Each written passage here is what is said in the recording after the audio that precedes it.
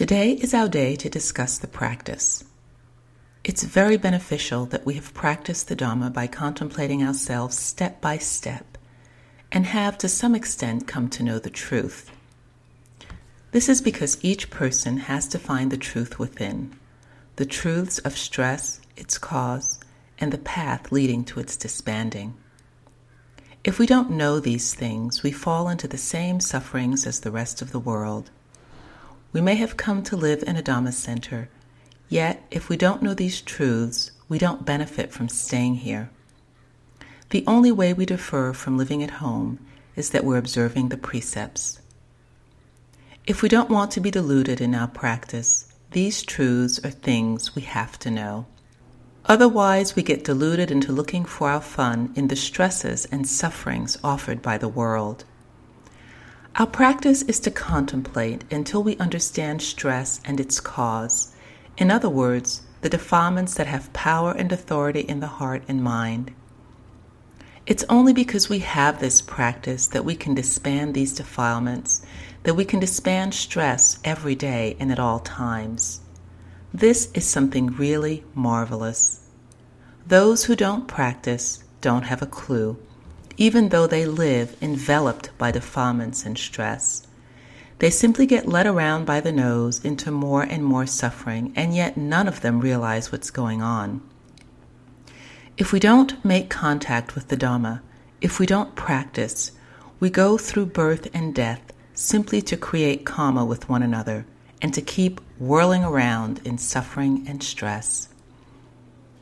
We have to contemplate until we really see stress. That's when we'll become uncomplacent and try to disband it or to gain release from it. The practice is thus a matter of struggling to gain victory over stress and suffering with better and better results each time. Whatever mistakes we make, in whatever way, we have to try not to make them again. And we have to contemplate the harm and suffering caused by the more subtle defilements, cravings, and attachments within us. This is why we have to probe into the deeper, more profound parts of the heart. For if we stay only on the superficial levels of emptiness in the mind, we won't gain any profound knowledge at all. So we train the mind to be mindful and firmly centered, and to fix its focus on looking within, knowing within. Don't let it get distracted outside. When it focuses within, it will come to know the truth of stress and of the causes of stress, defilement, craving, and attachment as they arise. It will see what they're like and how to probe inward to disband them. When all is said and done, the practice comes down to one issue because it focuses exclusively on one thing, stress together with its cause. This is the central issue in human life. Even animals are in the same predicament. But our ignorance deludes us into latching on to all kinds of things. This is because of our misunderstanding or wrong views. If we gain right view, we see things correctly. Whenever we see stress, we see its truth. When we see the cause of stress, we see its truth. We both know and see because we've focused on it. If you don't focus on stress, you won't know it. But as soon as you focus on it, you will. It's because the mind hasn't focused here that it wanders out oblivious, chasing after its preoccupations. When we try to focus it down, it struggles and resists because it's used to wandering. But if we keep focusing it again and again, more and more frequently, until we get a sense of how to bring it under control, then the task ultimately becomes easier because the mind no longer struggles to chase after its preoccupations as it did before. No matter how much it resists when we start training it, eventually we're sure to bring it under control, getting it to settle down and be still. If it doesn't settle down, you have to contemplate it. You have to show it that you mean business. This is because defilement and craving are very strong. You can't be weak when dealing with them. You have to be brave to have a fight-to-the-death attitude, and to keep sustaining your efforts. If you're concerned only with finding comfort and pleasure, the day will never come when you'll gain release. You'll have to continue staying under their power. Their power envelops everything in our character, making it very difficult for us to find out the truth about ourselves. What we do know is just a smattering, and so we play truant, abandoning the task, and end up seeing that the practice of the Dhamma isn't really important. Thus, we don't bother to be strict with ourselves, and instead involve ourselves in all kinds of things.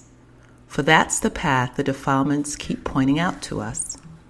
We grope along weakly, making it harder and harder to see stress clearly, because we keep giving in to the defilements and taking their bait. When they complain about the slightest discomfort, we quickly pander to them and take the bait again. It's because we're so addicted to the bait that we don't appreciate either the power of craving as it wanders out after sights, sounds, smells, tastes, etc., or the harm it causes in making us scattered and restless, unable to stay still and contemplate ourselves. It's always finding things for us to do, to think about, making ourselves suffer, and yet we remain blind to that fact. Now that we've come to practice the Dhamma, we begin to have a sense of what's going on. For this reason, whoever practices without being complacent will find that defilement and stress will have to grow lighter and lighter step by step. The areas where we used to be defeated, we now come out victorious. Where we used to be burned by the defilements, we now have the mindfulness and discernment to burn them instead. Only when we stop groping around and really come to our senses will we realize the benefits of the Dhamma and the importance of the practice. Then there is no way we can abandon the practice, for something inside us keeps forcing us to stay with it. We've seen that if we don't practice to disband defilement and stress, the stress of the defilements will keep building up. This is why we have to stay with the practice to our last breath. You have to be firm in not letting yourself be weak and easily led astray. Those who are mindful and discerning will naturally act in this way. Those who aren't will keep on following their defilements, ending up back where they were when they hadn't yet started practicing to gain release from stress. They may keep on practicing, but it's hard to tell what they're practicing for, mostly for more stress. This shows that they're still groping around, and when they grope around in this way, they start criticizing the practice as useless and bad. When a person submits readily to defilement and craving, there's no way she can practice, for if you're going to practice, there are a lot of things you have to struggle with and endure. It's like paddling a boat against the stream. You have to use strength if you want to make any headway. It's not easy to go against the stream of the defilements, because they are always ready to pull you down to a lower level. If you aren't mindful and discerning, if you don't use the Lord Buddha's Dhamma to examine yourself, your strength will fail you. For if you have only a little mindfulness and discernment in the face of a lot of defilements, they'll make you vacillate. And if you're living with sweet-talking sycophants, you'll go even further off the path, involved with all sorts of things and oblivious to the practice. To practice the Dhamma, then, is to go against the flow, to go upstream against suffering and stress, because suffering and stress are the main problems.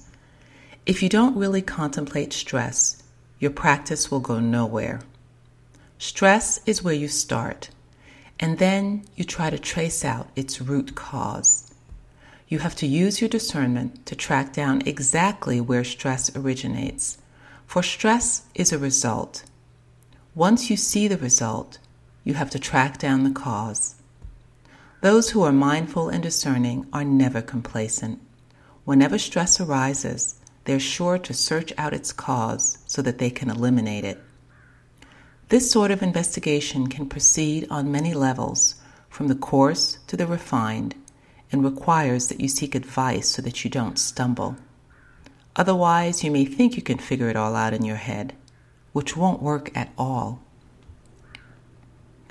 The basic Dharma principles that the Lord Buddha proclaimed for us to use in our contemplation are many, but there's no need to learn them all. Just focusing on some of the more important ones, such as the 5 aggregates or name and form, will be very useful. But you need to keep making a thorough, all-around examination, not just an occasional probe, so that a feeling of dispassion and disengagement arises and loosens the grip of desire. Use mindfulness to keep constant and close supervision over the senses, and that mindfulness will come to be more present than your tendency to drift off elsewhere. Regardless of what you're doing, saying, or thinking, be on the lookout for whatever will make you slip. For if you're tenacious in sustaining mindfulness, that's how all your stresses and sufferings can be disbanded.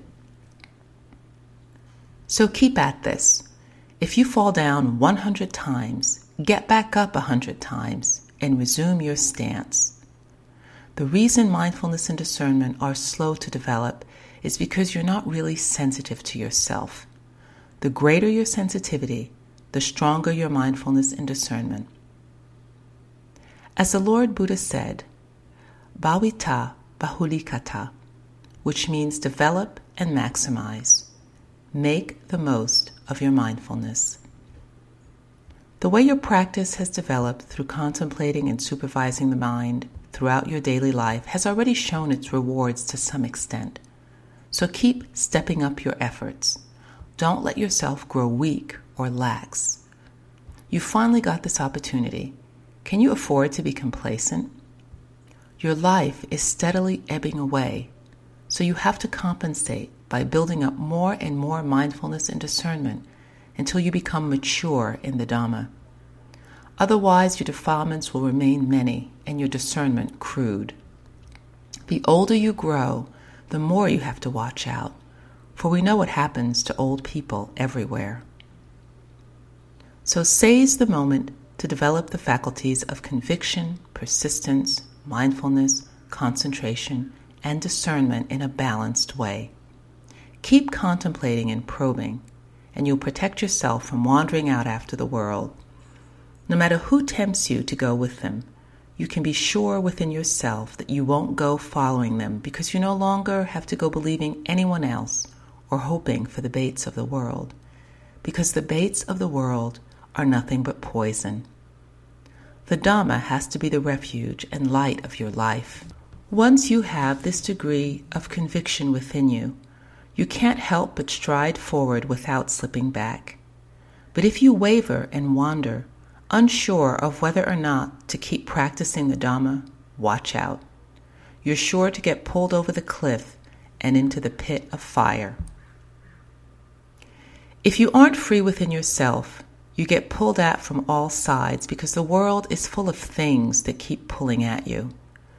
But those who have the intelligence not to be gullible will see the stress and harm of those things distinctly for themselves.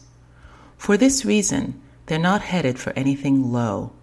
They won't have to keep suffering in the world. They feel dispassion.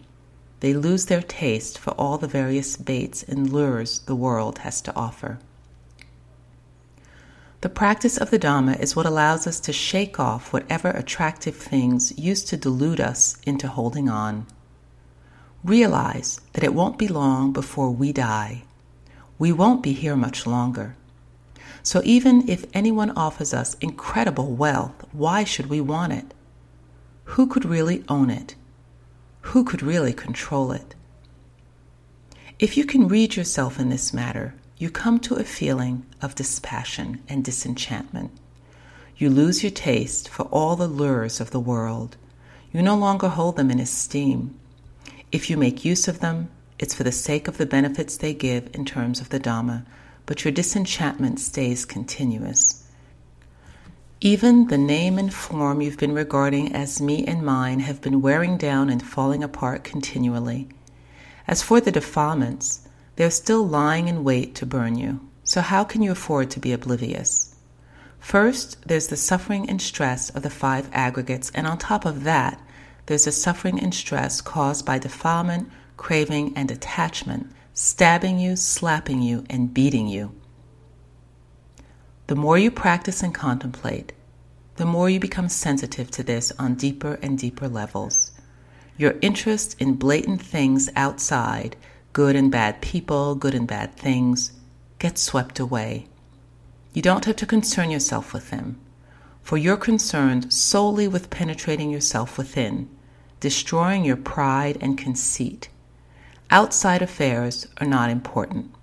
What's important is how clearly you can see the truth inside until the brightness appears. The brightness that comes from seeing the truth isn't at all like the light we see outside. Once you really know it, you see that it's indescribable, for it's something entirely personal. It cleans everything out of the heart and mind in line with the strength of our mindfulness and discernment. It's what sweeps and cleans and clears and lets go and disbands things inside. But if we don't have mindfulness and discernment as our means of knowing, contemplating, and letting go, then everything inside is dark on all sides. And not only dark, but also full of fire whose poisonous fuel keeps burning away. What could be more terrifying than the fuel burning inside of us? Even though it's invisible, it flares up every time there's sensory contact. The bombs they drop on people to wipe them out aren't really all that dangerous, for you can die only once per lifetime. But the 3 bombs of passion, aversion, and delusion keep exploding in the heart and mind countless times. Normally, we don't realize how serious the damage is, but when we come to practice the Dhamma, we can take stock of the situation, seeing what it's like when sensory contact comes, at what moments the burning heat of defilement and craving arises, and why they're all so very quick. If you contemplate how to disband suffering and defilement, you need the proper tools and have to make the effort without being complacent. The fact that we've come to practice out here without any involvements or worldly responsibilities helps to speed up the practice. It's extremely beneficial in helping us to examine our inner diseases in detail and to disband suffering and stress continually in line with our mindfulness and discernment. Our burdens grow lighter, and we come to realize how much our practice of the Dhamma is progressing in the direction of the cessation of suffering. Those who don't have the time to come and rest here or to really stop get carried away with all kinds of distractions. They may say, "I can practice anywhere," but it's just words. The fact of the matter is that their practice is to follow the defilements until their heads are spinning, and yet they can still boast that they can practice anywhere. Their mouths aren't in line with their minds, and their minds, burned and beaten by defilement, craving, and attachment, don't realize their situation. They're like worms that live in filth and are happy to stay and die right there in the filth. But people with any mindfulness and discernment feel disgust at the filth of the defilements in the mind. The more they practice, the more sensitive they become, the more their revulsion grows. Before, when our mindfulness and discernment were still crude, we didn't feel this at all. We were happy to play around in the filth within ourselves. But now that we've come to practice, to contemplate from the blatant to the more subtle levels, we sense more and more how disgusting the filth really is. There's nothing to it that's worth falling for at all because of its inconstancy, stress, and not self. So what's there to want out of life? Those who are ignorant say that we're born to gain wealth and be millionaires. But that kind of life is like falling into hell. If you understand the practice of the Dhamma in the Buddha's footsteps, you realize that nothing is worth having, nothing is worth getting involved with. Everything has to be let go. Those who still latch on to the body, feeling, perceptions, thought fabrications, and consciousness as self, need to contemplate until they see that the body is stressful, feelings are stressful, perceptions are stressful, thought fabrications are stressful, and consciousness is stressful. In short, name is stressful, and so is form. Or even in plainer terms, the body is stressful, and so is the mind. You have to focus on the stress. Once you see it thoroughly, from the blatant to the subtle levels, you'll be able to rise above pleasure and pain because you've let them go. But if you have not yet fully understand stress, you'll still yearn for pleasure, and the more you yearn, the more you suffer. This holds also for the pleasure that comes when the mind is tranquil. If you let yourself get stuck on it, you're like a person addicted to a drug. Once there's the desire, you take the drug and drink yourself happy. But as for how much suffering the repeated desire causes, you don't have the intelligence to see it. All you see is that if you take the drug whenever you want, you're okay. When people can't shake off their addictions, this is why. They get stuck on the sense of pleasure that comes when they take the drug. They're ingesting sensuality and they keep on wanting more, for only when they ingest more will their hunger subside. But soon it comes back again, and so they'll want still more. They keep on ingesting sensuality, stirring up the mind, but don't see that there's any harm or suffering involved. Instead, they say they're happy. When the longing gets really intense, it feels really good to satisfy it. That's what they say. People who have heavy defilements and crude discernment don't see that desire and longing are suffering, and so they don't know how to do away with them. As soon as they take what they want, the desire goes away. Then it comes back again, so they take some more. It comes back again, and they take still more, over and over like this, so blind that they don't know anything at all. People of intelligence, though, contemplate, why is there desire, and why do I have to satisfy it? And when it comes back, why do I have to keep on satisfying it over and over again? Once they realize that the desire in and of itself is what they have to attack, that by disbanding this one thing, they won't feel any disturbance and will never have to suffer again from desire again. That's when they really can gain release from suffering and stress. But for the most part, we don't see things from this angle because we still take our pleasure in consuming things. This is why it's hard for us to practice to abandon desire. All we know is how to feed on the bait, so we don't dare try giving it up. As when people who are addicted to meat eating are afraid to become vegetarians. Why? Because they're still attached to flavor, still slaves to desire. If you can't let go of even these blatant things, how can you ever hope to abandon the damp and fermenting desires within you that are so much harder to detect? You still take the most blatant baits. When desire whispers and pleads with you, there you go, pandering to it as quickly as possible. You don't notice how much of this tires you out. Don't realize that this is the source of the most vicious sufferings that deceive all living beings into falling under its power.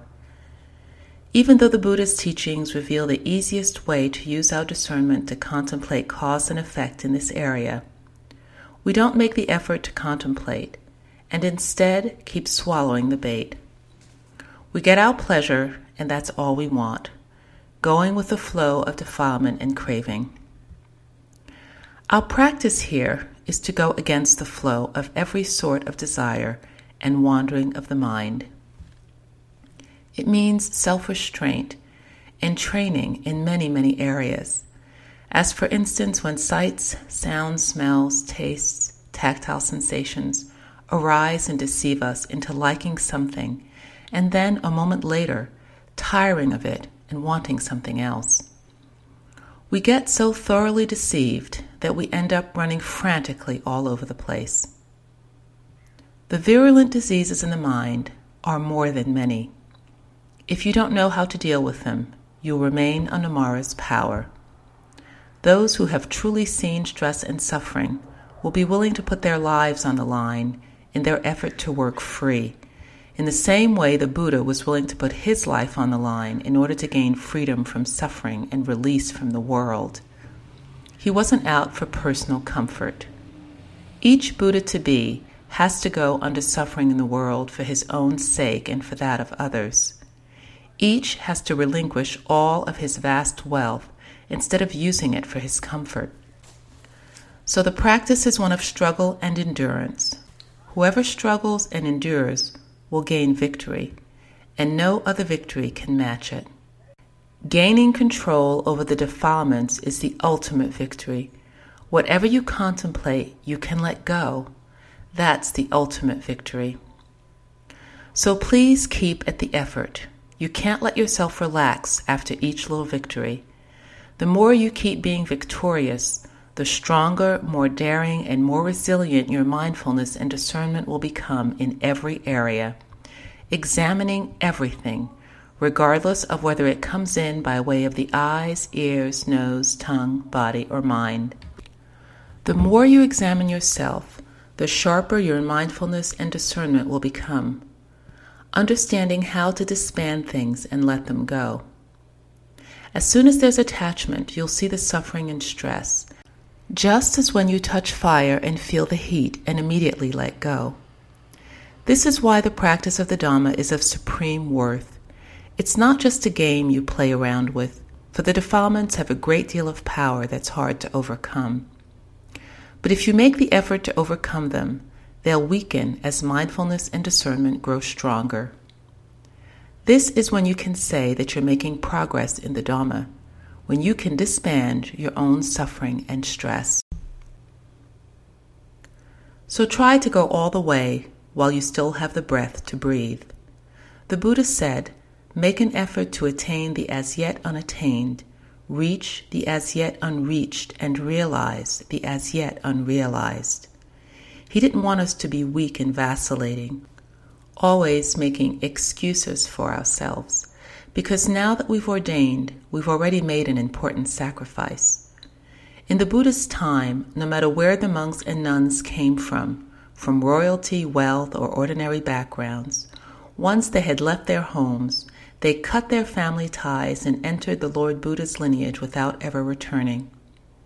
To return to the home life, he said, was to become a person of no worth.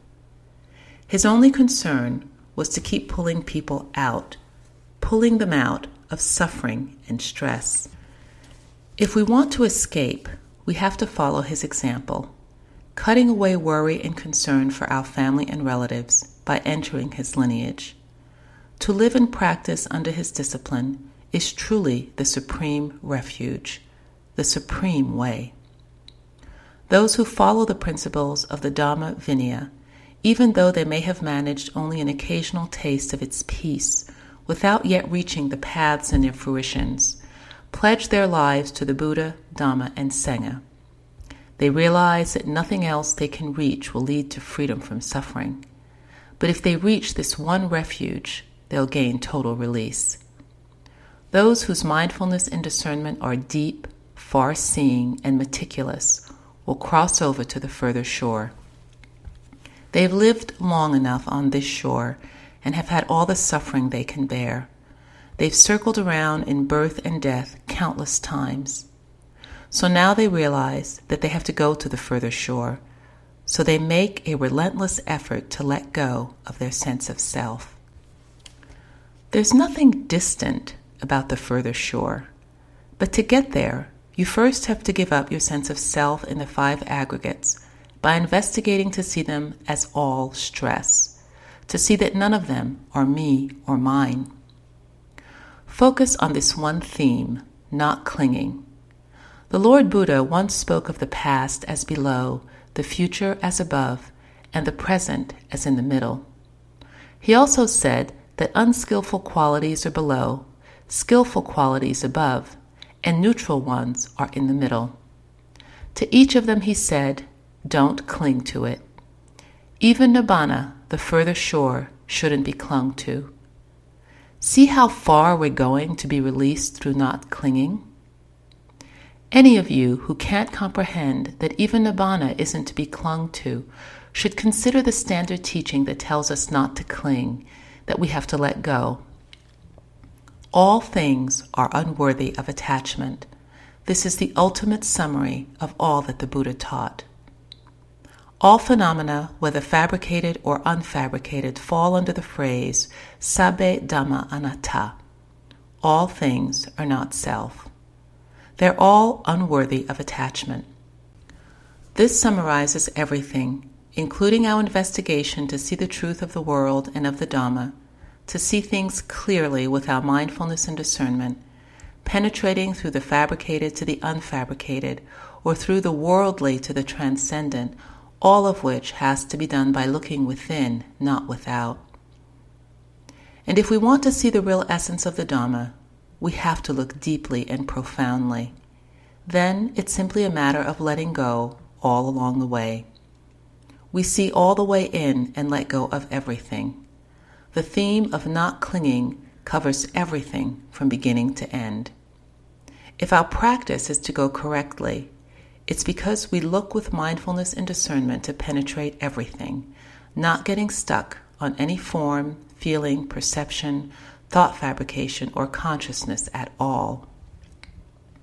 The Buddha taught about how ignorance, not knowing form, delusion with form, leads to craving, the mental act that arises at the mind and agitates it, leading to the karma by which we try to get what we crave. When you understand this, you can practice correctly, for you know that you have to disband the craving. The reason we contemplate the body and mind over and over again is so that we won't feel desire for anything outside, won't get engrossed in anything outside. The more you contemplate, the more things outside seem pitiful and not worth getting engrossed in at all. The reason you were engrossed and excited was because you didn't know. And so you raved about people and things and made a lot of fuss, talking about worldly matters. This is good, that's bad. She's good, he's bad. The mind got all scattered in worldly affairs. And so how could you examine the diseases within your own mind? The Buddha answered Moggaraja's question. In what way does one view the world so that the king of death does not see one? By telling him to view the world as empty, as devoid of self. We have to strip away conventions such as person and being, and all designations such as elements, aggregates, and sense media. Once we know how to strip away conventions and designations, there's nothing we need to hold on to. What's left is the deathless, the transcendent, nibbana. There are many names for it, but they're all one and the same thing. When you strip away all worldly things, what's left is the transcendent. When you strip away all fabricated things, what's left is the unfabricated, the true Dhamma. So consider for yourself whether or not this is worth attaining. If we stay in the world, we have to go through repeated births and deaths in the three levels of existence: sensuality, form, and formlessness. But on that further shore, there's no birth, no death. It's beyond the reach of the king of mortality. But because we don't know the further shore, we want to keep on being reborn on this shore with its innumerable repeated sufferings. Once you comprehend suffering and stress, though, there's nowhere else you want to turn. You head straight for the further shore, the shore with no birth or death, the shore where defilement and craving disband once and for all. Your practice thus goes straight to the cessation of suffering and defilement, to clear penetration of the common characteristics of inconstancy, stress, and not self in the aggregates. People with mindfulness and discernment focus their contemplation in the direction of absolute disbanding, for if their disbanding isn't absolute, they'll have to be reborn again in suffering and stress. So keep disbanding attachments, keep letting go, contemplating inconstancy, stress, and not self, and relinquishing them. This is the right path for sure. Isn't this something worth knowing and training for? It's not all that mysterious or far away, you know. It's something that anyone, man or woman, can realize, something we can all train in. We can develop virtue, can make the mind quiet, and can use our mindfulness and discernment to contemplate. So isn't this really worth practicing? Stupid people like to say no. They say they can't do it. They can't observe the precepts and can't make the mind quiet. The best thing in life, the practice for release from suffering and stress, and yet they reject it. Instead, they rush around in a turmoil, competing with one another, bragging to one another, and then end up rotting in their coffins. Exactly what is appealing about all that? We've gone astray for far too long already, our lives almost gone after how many decades. Now we've come here to turn ourselves around. No matter how old you are, the air you breathe isn't just for your convenience and comfort, but for you to learn about suffering and stress. That way, you'll be able to disband it. Don't imagine that your family and relatives are essential to you. You are alone. You came alone and you'll go alone. This holds true for each of us. Only when there's no self to go, that's when you penetrate to the Dhamma. If there is still a self to be born, then you're stuck in the cycle of suffering and stress. So isn't it worthwhile to strive for release? After all, it's something each of us has to find for him or herself. Those who trust in the Lord Buddha will all have to follow this way. To trust the defilements is to throw yourself down in the mire, and there, who will you be able to brag to aside from your own sufferings? The knowledge that leads to dispassion and disenchantment is what counts as true knowledge. But if your knowledge leads you to hold on, then you're a disciple of Mara. You still find things very delicious. You may say that you're disenchanted, but the mind isn't disenchanted at all. It still wants to take this, to get that, to stay right here. Whoever can keep reading the truth within her own mind deeper and deeper will be able to go all the way through, wiping out stupidity and delusion each step along the way. Where you used to be deluded, you've now begun to come to your senses. Where you used to brag, you now realize how very stupid you were and that you'll have to keep on correcting your stupidity. Reading yourself, contemplating yourself, you see new angles. You gain more precise self-knowledge each step along the way. It's not a question of being expert about things outside. You see how what's inside is really inconstant, really stressful, really not self. The way you used to fall for things and latch onto them was because of your blindness, because you didn't understand. So who can you blame? Your own stupidity, that's who, because it wanted to brag about how much it knew. Now you know that you've still got a lot of stupidity left and that you'll have to get rid of it before you die. Every day that you still have breath left to breathe, you'll use it to wipe out your stupidity rather than to get this or that or to dance around. The ones who dance around are possessed by spirits. The demons of defilement make them crazy and deluded, wanting to get this and be that and dance all over the place. But if you focus your attention in on yourself, then your pride, your conceit, your desires to stand out will shrink out of sight, never daring to show their faces for the rest of your life, for you realize that the more you brag, the more you suffer. So the essence of the practice is to turn around and focus inside. The more you can wash away these things, the more empty and free the mind will be. This is its own reward. If you connive with your conceits, you'll destroy whatever virtue you have. But if you can drive these demons away, virtuous ones will come and stay with you. If the demons are still there, the virtuous ones won't be able to stay. They can't get along at all. If you let yourself get entangled in turmoil, it's an affair of the demons. If you're empty and free, it's an affair of cleanliness and peace, an affair of the virtuous ones. So go and check to see how many of these demons you've been able to sweep away. Are they thinning out? When they make an appearance, point them right in the face and call them what they are. Demons and devils come to eat your heart and drink your blood. You've let them eat you before, but now you've finally come to your senses and can drive them away. That will put an end to all of your troubles, or at least help your sufferings grow lighter. Your sense of self will start to shrivel away. Before, it was big, fat, and powerful, but now its power is gone. Your pride and conceit have grown thin and weak. It's as when a person has been bitten by a rabid dog. They give him a serum made from the rabid dogs to drive out the disease. The same holds true here. If we can recognize these things, they disband. The mind is then empty and at peace.